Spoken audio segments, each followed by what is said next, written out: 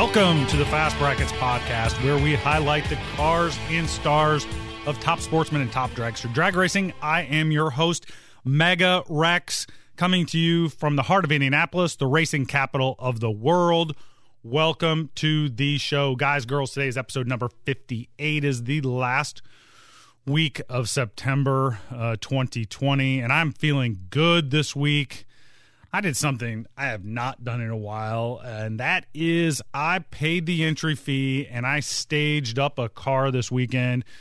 Unfortunately, it was not the normal race car, but I was feeling a little cooped up, not really myself, and I woke up on Sunday morning and it was absolutely gorgeous here in central Indiana.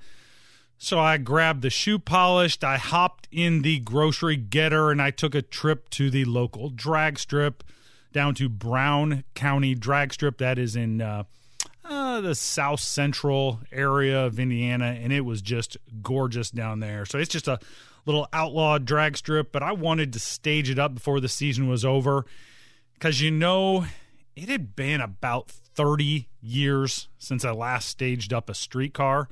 And I think 30 years ago, I borrowed the old man's pick-em-up truck when he was out of town and took it to the drag strip. That was the old Gateway drag strip in St. Louis at the time.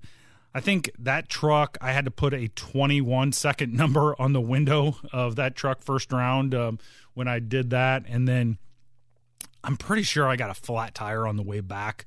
This was when I was 16. I got a flat tire on the way back from the track, and I had to be creative with my excuse on where I was and how all that shook down. But I think the old man just kind of let it go that there was that little trace of shoe polish still on the window. It kind of looked the other way with that for whatever reason. So that was good back in the day, and it was good again this weekend. The new Camaro is a little better to the eighth, but I didn't truly win any more rounds. It just it's going to take me a few more times to figure out the best process to cut a decent light with that thing. But reeling them in again and driving the stripe was an absolute blast. So, it was fun to put the helmet on again and turn the stage bulbs on. So I'm in a really, really good mood today. That is first and foremost. But we've got lots to cover in this episode for you today. We've got great guests for you today. We have Cody Webber. He's your 2020 JEGS All-Star Top Dragster Champion. And then we've got Rollie Miller, the NMCA General Manager, coming on to talk a little NMCA Heads Up Racing.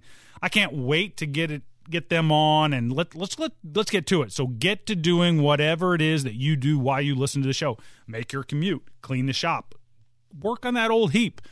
But metaphorically speaking, get your helmet on, get strapped in, because here we go. All right, let's make a pass. Let's get these things hot. Let's put it in the water box. Whew. So NHRA had a real humdrum, nothing doing week this last week. I mean, they only had 2 announcements. First of all, their Fox Sports deal TV has been renewed for multiple years. And then the second announcement was that the Coca-Cola Mellow Yellow isn't going to be honoring their last 2 years of their sponsorship. And get this, the NHRA is suing the cocaine syrup for the remaining cash on the contract. Oh, wait. That is actually huge news, and the internet is happy it didn't fall apart to see the backlash of these 2 announcements. I mean, this is maybe the 2 biggest announcements that have come out of Glendora in a long, long time. And let's break it down we've got good news and we've got bad news down here for you. First up, the Fox Sports news deal is great news for our sports. We spoke last week about the TV and the pro teams being the front porch of our sport. Who among us hasn't given a John Force reference when talking drag racing to the uninitiated? TV coverage for our pro classes is vital. It gets eyeballs on the sport, but more importantly, it legitimizes it, because even though we can watch essentially whatever we want on YouTube, etc., being on television is still the standard of being legitimate pro sporting event, which means we get corporate dollars to spend on the things that make it a first-class event. So around and around it goes. So I think we're all getting there with how important that is. And it really is huge because it is on the major Fox network. It's not on FS2 or whatever, Fox Sports Midwest or whatever it is. It is the major Fox programming. And supposedly this is a multi-year deal with some co-branding with the NFL, meaning that there will be some NHRA advertising leading up during the NFL games. And that is a huge thing because even though the NFL is doing their best to destroy their product, they still get more eyeballs than our sport does, and crossover promotion is a good thing. And I've said this from day one of this Rona epidemic, that ultimately being outside is going to be one of the Rona's Batman. And who has more square foot per fan than NHRA? No one. That's who. And assuming the NHRA can hang on, the sport is really well positioned moving forward, assuming it can do a couple things well that I will break down for you in an upcoming episode. That's why the second announcement of the week is troubling. Coca-Cola, the cocaine-turned-sugar salesman of the world, decided to opt out of their final couple of years as the main sponsor. The only problem with that is Coke Zero didn't have the opt-out in their clause. So it really left the dudes in Glendale with no choice but to take that red and white logo and their team full of lawyers to court. Ultimately, this was deemed to be not a good look by the NHRA, in that future sponsors potentially won't want to be sued if they need to renegotiate. That being said, I don't think you have a choice if you're the NHRA.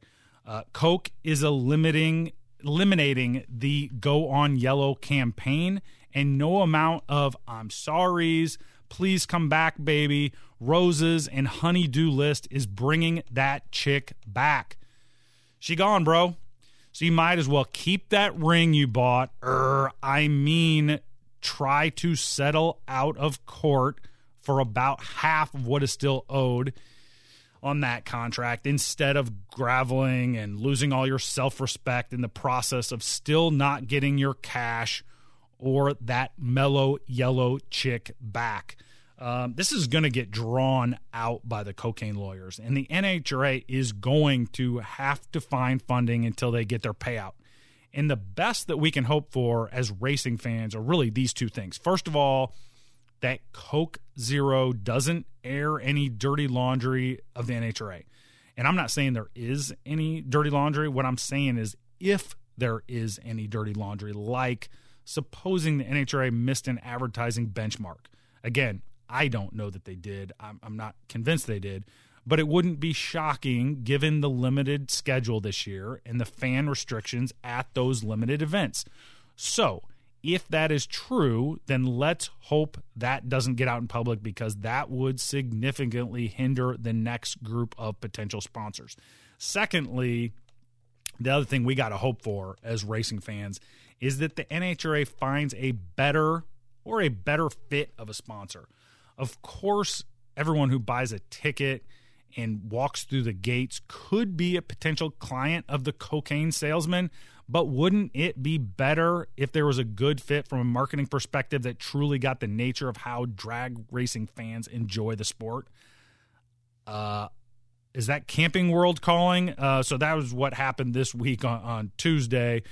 Social media hits, and Marcus Lemonis, the famed owner of the Camping World, tweeted that he would be interested in honoring his commitments, and that he saw how it worked out in the drag racing, or in the racing community, I should say, with his NASCAR affiliation. So give some NHRA credit here. Allie Brand and her team reacted quickly and had a great back and forth with Marcus and the Camping World folks, which I will only assume will create an interesting conversation about sponsorship of the NHRA moving forward. I mean, that seems like a good fit given essentially how it works and how long we are out. So what I don't know is how quickly the Go On Yellow branding will be abandoned, and what will be in its place, assuming that Glendale will be so burnt as to rip it all from the event coming up in Gainesville. So we'll see.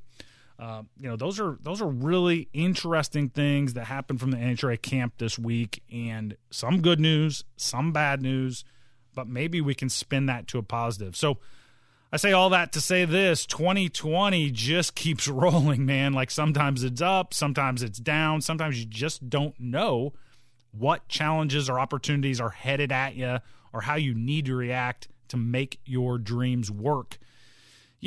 Humdrum, same old 2020. Let's just keep rocking. All right, let's put this thing in the beams, presented by thisisbracketracing.com. On with us now from Kingman, Arizona. My man won the Division 7 Junior Championship in 2010. In 2012, he won the Western Conference Final Pro Class as a 14-year-old. He's got multiple track championships, and he's now your 2020 JEGS All-Star Top Dragster winner. With us now, Cody Webber. Cody, what is up? Not much, just hanging out. Right, just hanging out. Having me on. Just shining your Wally. Is that what you do there? No, definitely not. I wish. Well, you had a fantastic event in Indy with the JEGS All-Stars, and we're going to get to that in a minute. But before we do, man, take us back. First of all, tell us how old you are, and then when did you start racing? I'm 22 years old now. My dad bought me a junior dragster when I was 8 years old and started racing when I was 8, and the rest is history, I guess. Right. Yeah, and so you coming from the junior ranks, I'm jealous, first of all. Didn't have that when I was growing up, but have you stayed in dragsters then? Like, because when I was growing up, I didn't think dragsters were cool, but I mean, since you raced them right from the get, you thought dragsters were cool right from the get-go, right? Oh, yeah. My dad always ran a dragster and everything like that, so I got it. I always loved dragsters, but when I turned 16, or actually I was still 15, we got a door car, like a bottom bulb. It was actually a 79 Monte Carlo. Okay. And I raced it for a little while, for a couple of years, when I got out of juniors, or actually when I was still in juniors. And that's when I won the pro championship in Vegas. Okay. And then a few years later, I started running my dad's Super Comp car. And then, we did the ET bracket series out in Vegas and the ET finals and all that. And then we started doing divisionals and nationals, and then, that leads us to here. Yeah, and you said you were in Vegas quite a bit, and is that because you're from Kingman, but is that Arizona, but is Vegas really your home track? Yep, it's our closest track. It's about 120 miles from our house to the track. Gotcha. So yeah, I'm with you. And so you were bracket racing in the door car and the dragster. What made you make the transition to top dragster? So my first race in top dragster was the spring race, the spring divisional in Vegas in 2018. Shane Thompson offered me a ride in his blower car, and it was a Davis car. It went like 680s, So I ended up not qualifying, but I got in as an alternate.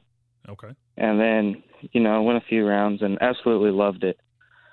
So later that year, the fall race, the fall divisional, Ted Weens offered me a ride, and of course I wasn't going to turn it down. Right. So and it was a nitrous car.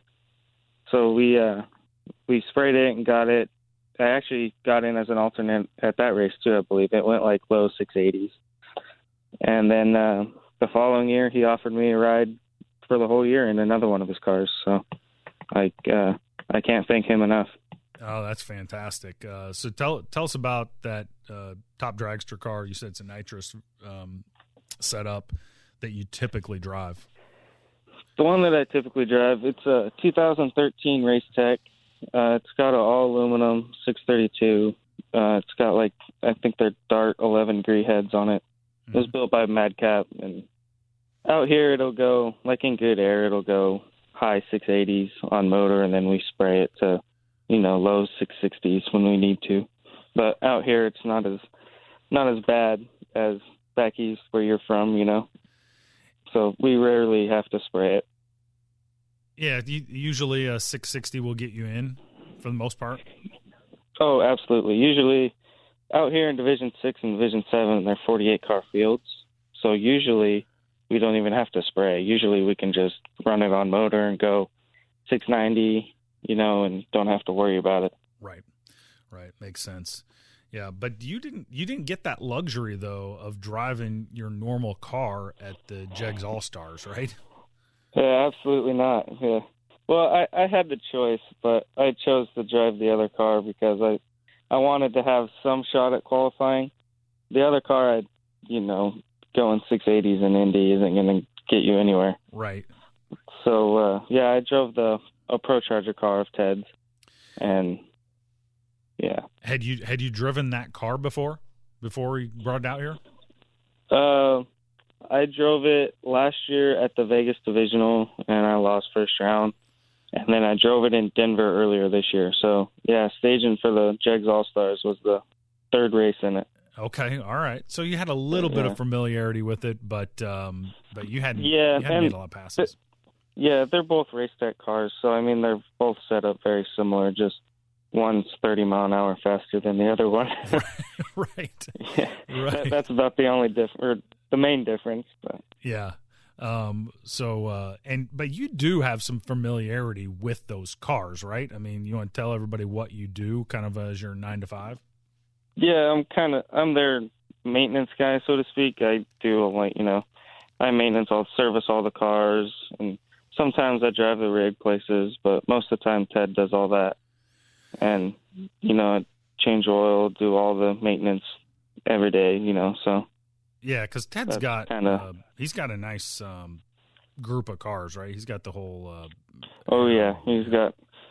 He's got 5 dragsters and a super gas Corvette. Okay. All right. Yeah, it keeps me busy. I bet. So that's your job is to keep those all maintained and ready to roll. Yep. So you weren't unfamiliar with that car, but you didn't have a lot of laps in it for sure. Yeah, it just didn't have any very much seat time in it. So yeah, no, that makes perfect sense. But you got comfortable pretty quick in that dude. Yeah, you kind of have to, especially in Indy. You can't be screwing around when you're going that fast too. Right. Had you ever been to Indy before, or was this the first time you'd entered the gates? Nope, that was the first time I went there. Yeah. So talk us through a little bit about your impression and when you first got here and your trip and all that. Our trip. So we left the Saturday morning before the race started, and I think it's about, if I remember right, it's about a 25-hour drive straight through from Kingman, where I live. Yep. So we drove to just on the other side of Oklahoma City the first day, and then went to Craig Sullivan's shop there. It's about 10 miles from the track in Indy. Uh-huh. Sunday night, we stayed there that night, and then just we tried to make a little vacation out of it. Monday we went to IMS and did the tour and all that, and that place was really cool. It's a lot bigger than I thought it would be. Yeah, it's kind of amazing, isn't it? Like when you look and you think about how much history is there, and then just how enormous that place is. It's fascinating. I mean, they got a golf course inside of it. Right. It's crazy. Yeah, well, not a whole one, but you know what I mean. Now, there's a great map that it's an aerial view, and it has the Indy 500, and then it's got all the stuff that could fit in it, and it's like obviously the golf course, and then Yankee Stadium, and then there's Bristol NASCAR track, and there's a handful of like very huge things that all can fit in there, and it's just kind of amazing, really, when you think about it. Yeah, it was insane when we were driving around the track. It was a pretty cool experience. Yeah. So then you load this thing up, and like you say, you've got a little bit more to this thing, and you're so you can qualify for the main show. How did the eliminations work for you? Like, did you get away with one, or how did it work for you? Well, I thought I could qualify. I ended up not qualifying for the main show. I think that was the second alternate. That's right. But I ended up getting in as an alternate. But to go back to the All-Stars, going into first round, I guess you could say I was bummed because I was running Super Comp as well.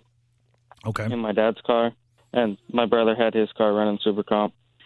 And they ran first round of Super Comp Friday morning, and I don't know what I was looking at, wasn't paying attention, lost where the finish line was, and took way too much stripe and lost.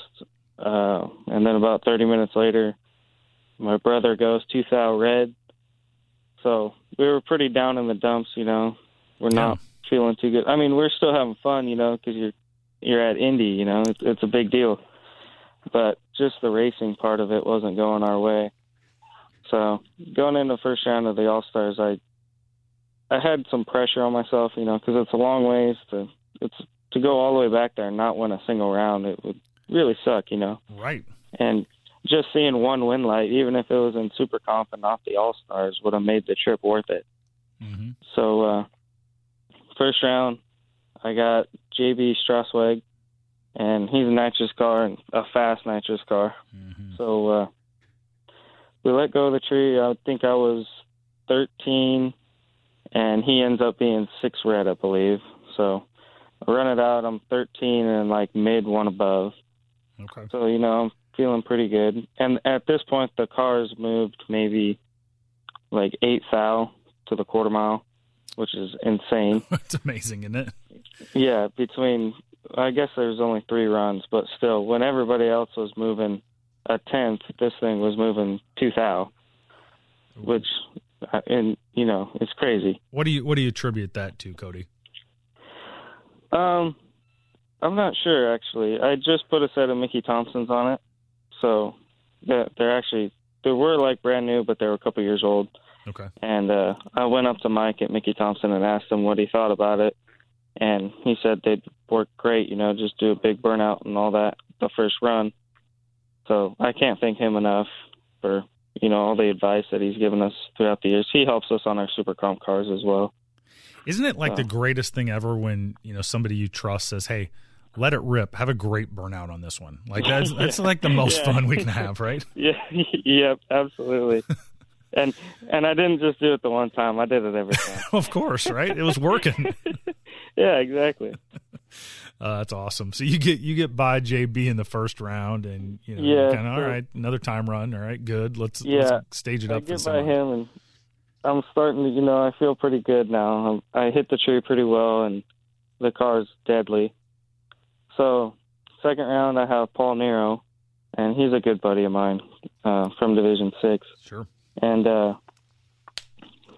so let go of the tree, and I knew I didn't hit it as well. I believe I was like 22 or 21 or something like that. And he lights it red too. I think he was 00 red as well. Mm. And so make another time run, and it goes dead 5 or something like that. I dial up one from a 636 to a 637, and it goes dead 5, and I'm 21 on the tree. So, feeling pretty good going into the final. And they pulled you guys back pretty quick, right? So you felt like the weather probably stayed pretty similar. Yeah, right? they kind of hot lapped us a little bit, which I like that. When you're in a groove, you just want to keep going. You don't want to take a 3-day break. Right. like you can at some of these races. Uh-huh. So going into the final, I got Victoria Johnson, and she's another good buddy of ours from Denver. Okay. And so we let go of the final round's pretty funny. So I do my burnout, I back up, and I'm staging, and the camera that they film, on the big arm. Sure. They got it like right in my face. It seems like it is, when you're trying to stage. So I roll in. Finally, the camera moves. So I roll in and I light one bulb, and then all I can see is the shadow of the camera like go across my helmet, my visor, and I'm like, man, this is weird. Like, how does it always do this, or what's happening? Right. So Vicky puts her top bulb on, so we bump in, and I let go of the button, and I knew I killed the tree pretty well. I was 006, she was 19, and we're going down the track, and I'm like, man, this doesn't look right, you know. I killed the tree, or I thought I did. So we get to about 1,000 foot, and I'm still like almost a car behind her. I'm like, man, at this point, I'm like starting to second guess myself. Like, maybe I didn't hit the tree, you know? Sure. So we get down there, and I'm not catching her. So I drop and kill a few mile an hour, not much, to be 2 above, I believe. I think I dialed down to a 36 in the final, and I went 38. And Vicky was a little fast. She dialed 59 and went a 56 or 57, or one of those. Okay. So we go through the finish line, and I look for my wind light, and I don't see it. I don't know if the sun was glaring or what. So I tried to look back over at her wall, at her wind light, and I don't see hers either. So, and then by this time we're past the wind light, so I can't look back at mine. So in the video, it's kind of funny. I'm getting off the track, and I got like my thumbs up, thumbs down. You know, I'm trying to ask people who won. Right. And nobody would tell me.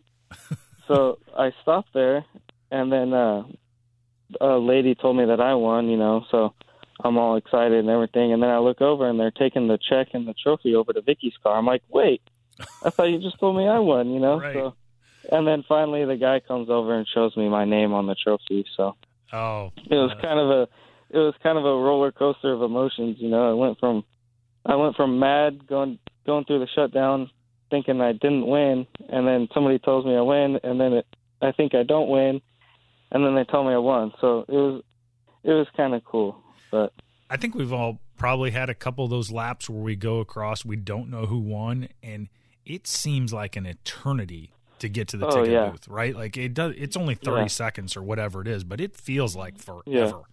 Yeah, when you do about 50 miles an hour around the turn, so you can hurry up and get to the time booth. Right. I thought my parachutes were gonna hit the barrier down there when I went around the corner.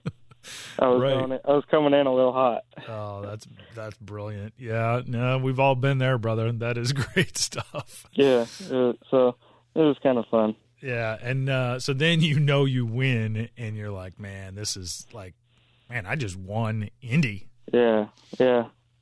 At that point, I was just trying to take it all in and everything like that. So it was a cool experience to do the interview and, you know, all the pictures and everything like that. So yeah, it was a lot of fun. They treat you like a pro. I mean, essentially, right? I mean, they do.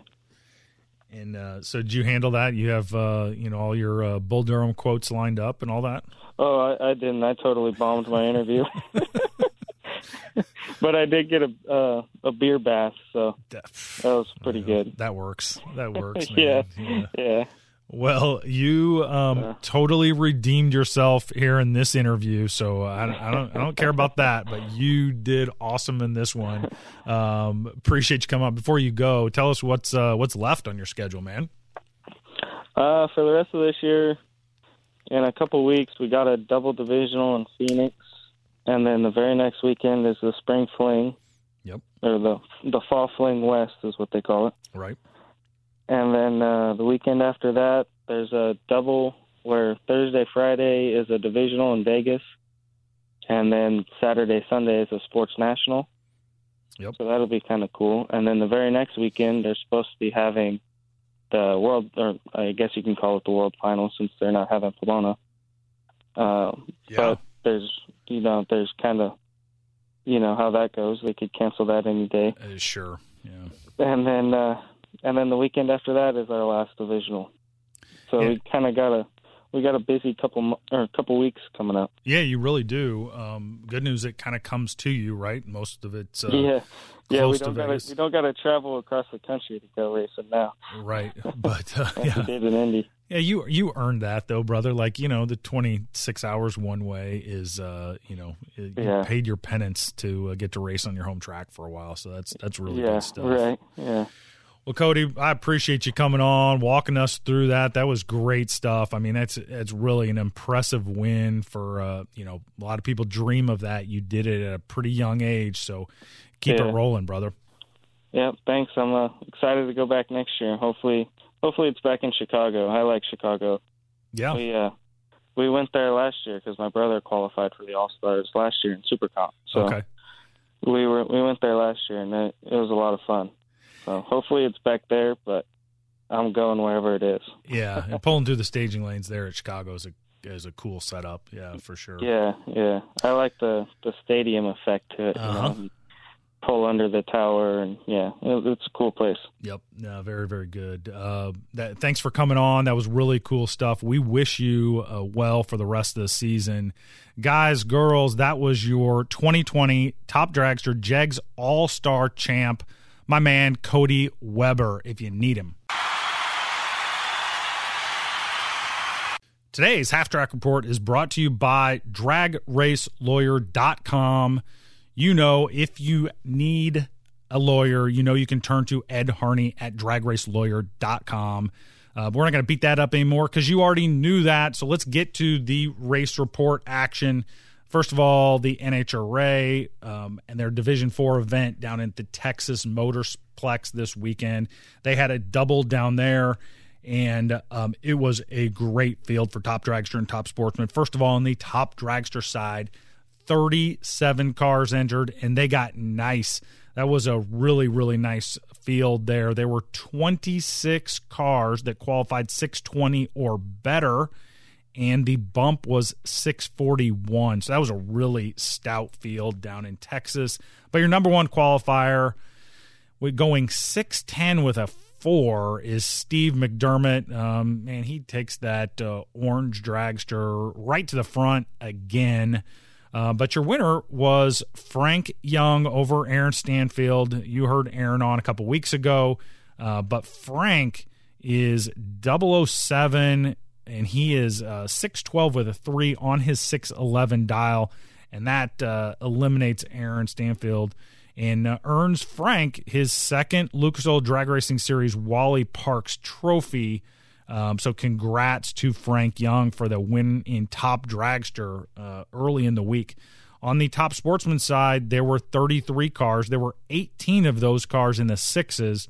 Your number one qualifier, no surprise, Darian Bosch. He's got that 18 Haas Camaro. He goes 630 with a 1 for the top spot. But your winner is Bob Galitti. He is the number 2 qualifier, and he wins over Kelly Land in the final. Bob Galitti is 007, 1 over his 636 dial for a 17 pack. And Kelly was a very, very respectable 28 total, but not good enough to stop Bob Galitti from winning his 7th Lucas Oil Drag Racing Series Wally and his 2nd this year. On the second leg of the event, Aaron Stanfield did not like losing in the final, so he goes number 1, going 610 with a 1. So get this, Steve McDermott, is number 1 2 days before with that 610 with a 4. And this go-around, he is 23rd, the qualifier, at 618.9. So think about that. He goes from the number 1 qualifier to the number 23 qualifier by dropping 0.08 of a second. And I know he was trying to kill a bunch because he didn't want to get a speeding ticket like some of the other people did. I know Hudgens went a little too quick because the weather got really, really good. And they would have easily put 24 cars qualified between 610 and 620 for that Saturday show. But it's just amazing, really, when you think about it. You take a number 1 qualifier who just is trying not to go too fast, and he goes from number 1 to number 23. Pretty amazing group of cars down in Texas this weekend. But your winner was Ron Scott over Jessica Ogden. Ron is 002 dead 0 for a 2-pack over Jessica. Ron, that's not even fair, my man. You cannot do that in a final. My goodness. Just take your 5th Lucas Oil Drag Racing Series Wally Parks trophy and be a little nicer next time. So congrats to Ron Scott, man. Nicely done in the final. On the top sportsman side, your number one qualifier again was Darian Bosch. He goes 6:27.5, so he did pick up a little bit. Bob Galitti went 6:27.5 also, so they tied for the top spot, but Darian had a little more mile per hour, so he gets the number one qualifier. And then Darian goes right to the final round, and he gets the win over Mike Moorhead, who has really had a tremendous start to his top sportsman career. Likely would be the rookie of the year, assuming we had a vote for that this year. But Darian is 004 in the final. And Mike knew that Darian was probably going to be near perfect, and that likely pushed him to be really aggressive. And so he goes 002 red, giving Darian Bosch his fourth Wally and third of this year. Third Wally this year. It's amazing, really. And keep in mind, Darian and that fam were in the semis of both top dragster and top sportsman at the U.S. Nationals earlier this month and lost to the eventual champs on both sides of those classes. I mean, it's really amazing how far he had a chance to double up at the U.S. Nationals there. So you knew that MKD team would be in the winner's circle before too long, and congrats to them for keeping it rolling. Then we had a little bit outside the box. Then we go east. We go to the Comp Cam Shakedown event at Virginia Motorsport Sports Park. It was $5,000 to win on the top sportsman side there. Really a great event out there. There were 48 cars registered for the top sportsman group there. 43 cars made the call for round one. And your number one qualifier was Erica Coleman to the 8th mile. She takes her 908 cubic inch Camaro and goes 388.4 at 194 miles an hour. Man, is absolutely blazing for the top spot in that 48-car field. But your winner was Booty Harris over Bill Riddle. Booty has his 01 Haas S10 pick-em-up truck, and Riddle has the starting line advantage, but Booty runs him down and collects the 5K at the Shakedown. So nicely done out there, guys, in Texas and on the East Coast for top sportsman and top dragster action. Next week, I will bring you the NHRA Division I event from Maple Grove. I will bring you the NHRA Division III double at the Worldwide Technologies Raceway at Gateway Motorsports Park, and then I'll also bring you action from Division V event in Great Bend, Kansas. Whoa, let's get out of the groove for just a minute. Coming on with us now is the general manager for the NMCA, here to talk about the World Street Finals in Indy this weekend, September 24th through the 27th. Welcome to the show, Rollie Miller. Rollie, how are you today, man? Man, I'm doing good. Glad to be with you and enjoying this great weather in Indianapolis right now. So having fun. Yeah, we're going to have it looks like an absolutely gorgeous weekend this weekend. So that's good stuff, right? Yes, sir. Hey, yep. we don't touch too much on the NMCA here on the Fast Brackets podcast, but if you don't mind, could you give us a little history behind the NMCA? And because mostly it's an East Coast action, right? And we've got kind of a worldwide following. So tell us a little about the NMCA and how you got involved. Well, NMCA started in the late 90s, early 2000s as a muscle car organization. The present ownership took it over in the early 2000s. I came on in 2013 as general manager. And the face of the company is everything streetcar related. The fastest streetcars in the world is our mantra. And, we have everything from pro mod down to your streetcar that you can buy, off the showroom floor, like a Challenger or a Mustang or a Camaro, stuff like that. So I have an awful lot of stuff for folks that are streetcar related. Yeah, you guys have what I think is one of the neatest string of classes. I mean, the classes really go from, everything imaginable. You got, like you talked about, pro mod, all the way to the streetcar stuff, and there's some nostalgia classes in between, stock, super stock. I mean, it's really quite a handful, I think, from an organizational standpoint, is it not, to keep all those classes moving? And but from a fan standpoint, it's great. But from an organizational standpoint, it's you got a lot on your plate, don't you? We do. It like you said, it's we have everything from Pro Mod and 6 other heads-up classes that are everything from radial classes to naturally aspirated small tire class to sealed engine classes, and then we fit in Nostalgia Super Stock. We've got a stock Super Stock combo that's averaging about 50 cars a race. And then 6 other index classes, and then we have our street-related shootout stuff. So it is from a logistics standpoint and track prep standpoint. It presents a lot of challenges, but we've got a great team that can handle all that. So I feel like we're doing a good job with it. Yeah, there's no doubt. And you guys have been doing this for a long time. You said like you've been here almost a decade, right? And and so you really have got that program down where you can prep the track for both the radials and the big tire slicks and all that stuff. Tell us a little bit about your role in organizing all of that. Well, my role is as general manager. I facilitate all the track contracts that we do for each of our 2 series. We actually run NMRA also, and entails everything from staffing, from ticketing to safety. We run our own safety team. We have our own safety trucks. We've got our own track prep team with Kurt Johnson and Total Venue Concepts contracted to us. Our own timing folks, tower folks, staging.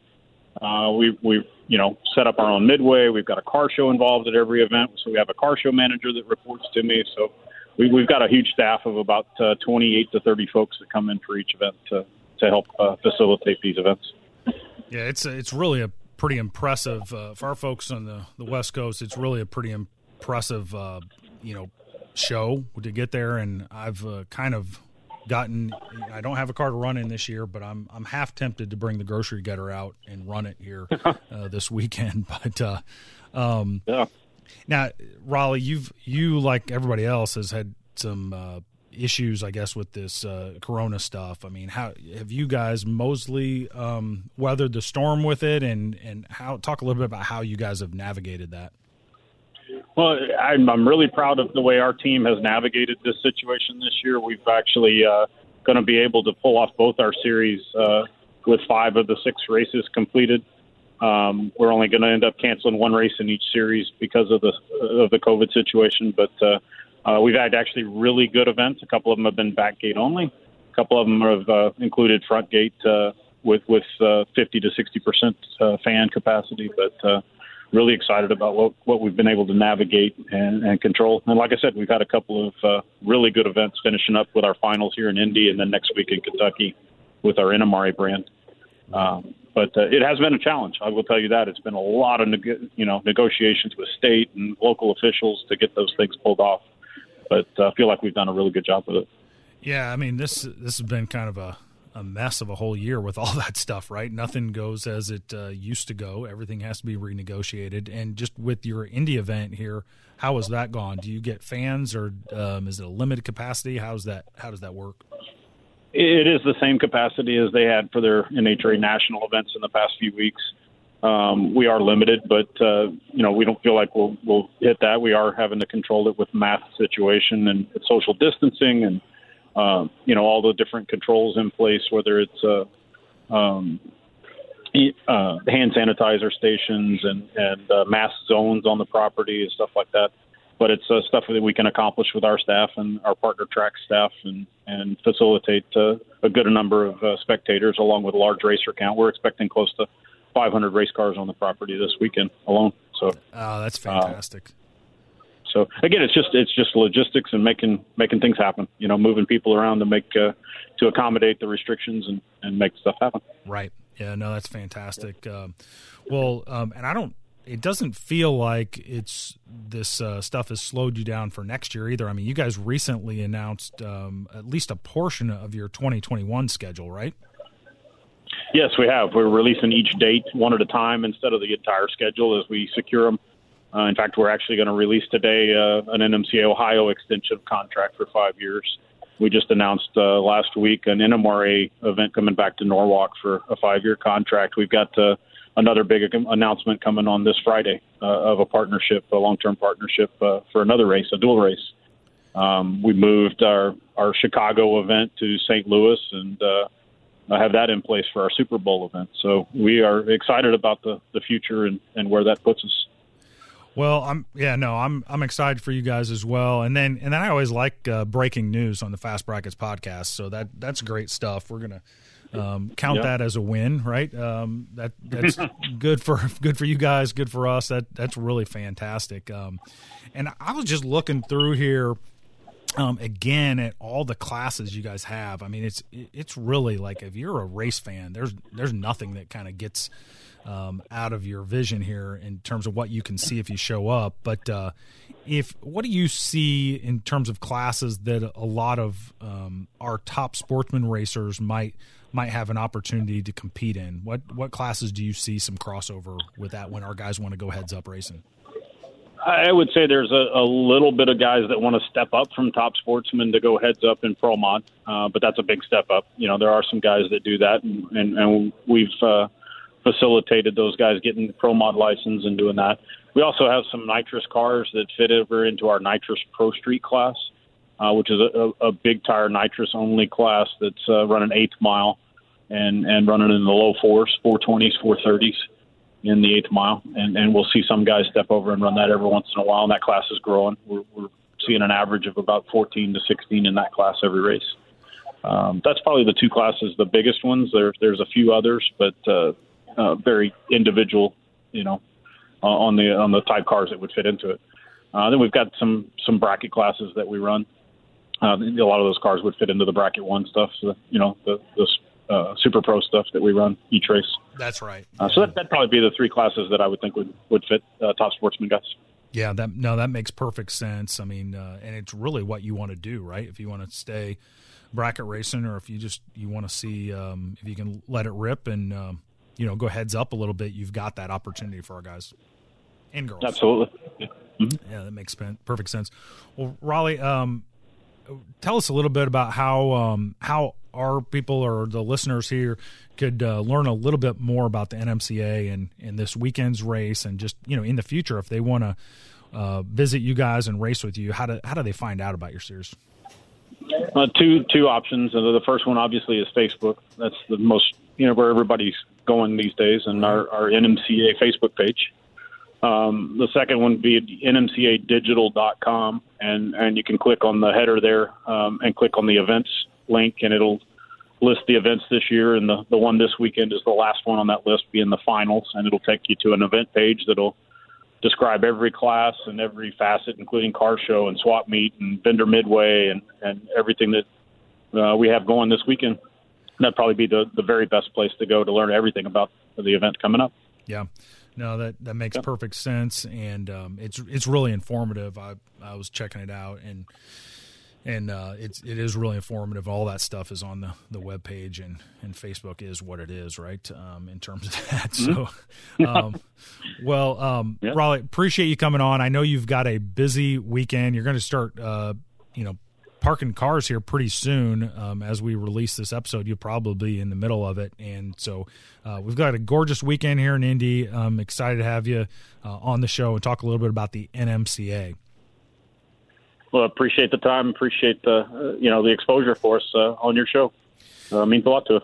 Yep. Now, guys, girls, that is Rollie Miller, your general manager for the NMCA, and appreciate him coming on and talking about the World Street Finals. All right, as we hit the mile-per-hour cone presented by theblindmachinist.com, do not forget to go there and pick up some nice Christmas gifts from Dan Parker. I mean, he's doing some amazing work. But we have to talk about the Comp Cam's Shakedown Nationals at Virginia Motorsports Park a little more than we just did, earlier in the section when we talked race results at the Hat Track Report. But we got to talk a little bit more about this because, first of all, give Tyler Crossnow and the crew some credit for getting that track right after some rain. And they went to work, and boy, did they get it right. When they finally got to go racing, the records just started tumbling. But you put a perfectly prepped track with weather conditions that came to them a bit, stacked with guys just trying to rip the car apart, grabbing a new personal best, and you've got a race where everyone is trying to become a superhero. There were several new records broken at this event. First of all, Ron Green goes 376 with a 0 in Pro 275 for the new record.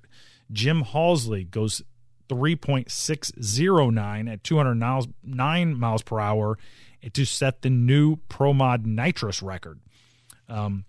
Lou Scuritino goes 373 in Outlaw 10.5, and Louis, I'm never going to say this right, sorry, Louis, Philippidis, he goes 4.538 in Ultra Street for the new record, and then Justin Reggio, he goes 4.889 in MPC Real Street, all to set new records there.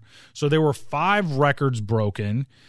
All of those guys became superheroes by getting their records in all those classes: Pro 275, Nitrous Pro Mod, Outlaw 1070, 10.5, Ultra Street, and MPC Real Street.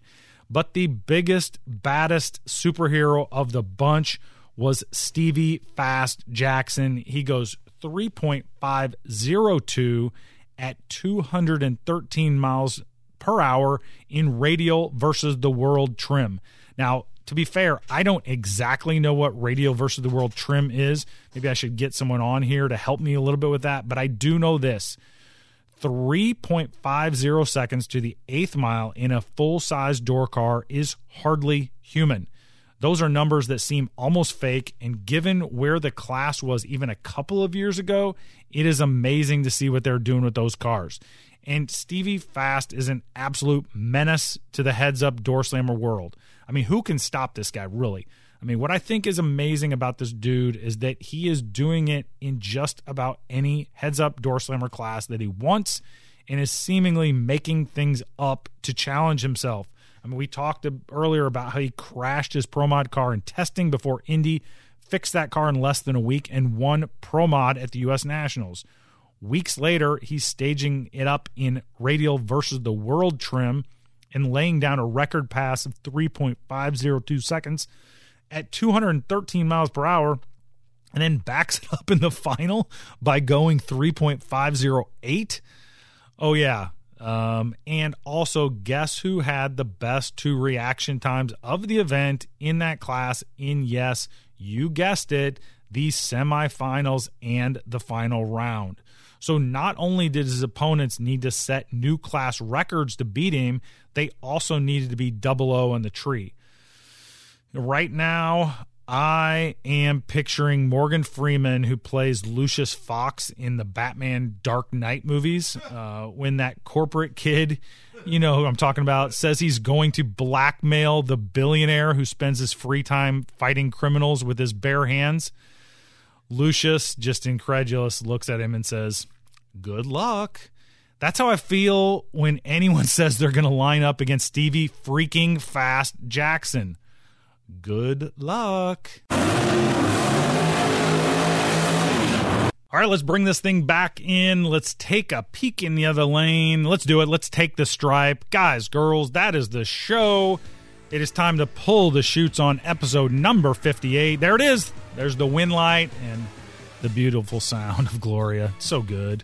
Guys, girls, we had a great week this week. First of all, we had no Roadster talk, so that's always good. We got you up to date with the NHRA good news, bad news scenarios, and we spoke in depth with our guest. First of all, Cody Webber, the JEGS All-Star Top Dragster champ, and then Rollie Miller, the NMCA general manager. Those guys were both great. Appreciate them coming on. But if you have comments, questions, or curse words for me, you know that there are 3 ways to get at me. First of all, you can do that on the Facebook page using Messenger. Second of all, you can tape it to the back of Stevie Fast Jackson's Camaro, or you can use the email fastbrackets@outlook.com. I hope you enjoyed it. Keep the rubber side down and travel safe.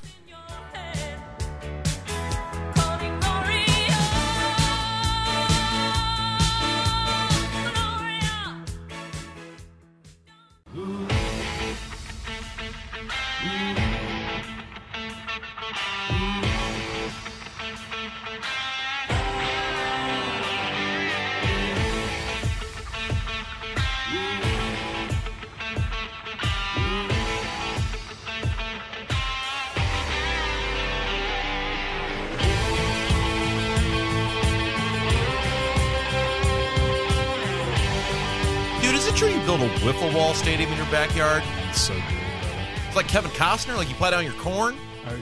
If you build it, they will come. Are you? And speaking of that, are you playing tonight or what? One of these days. Tonight, brother. It's now or never.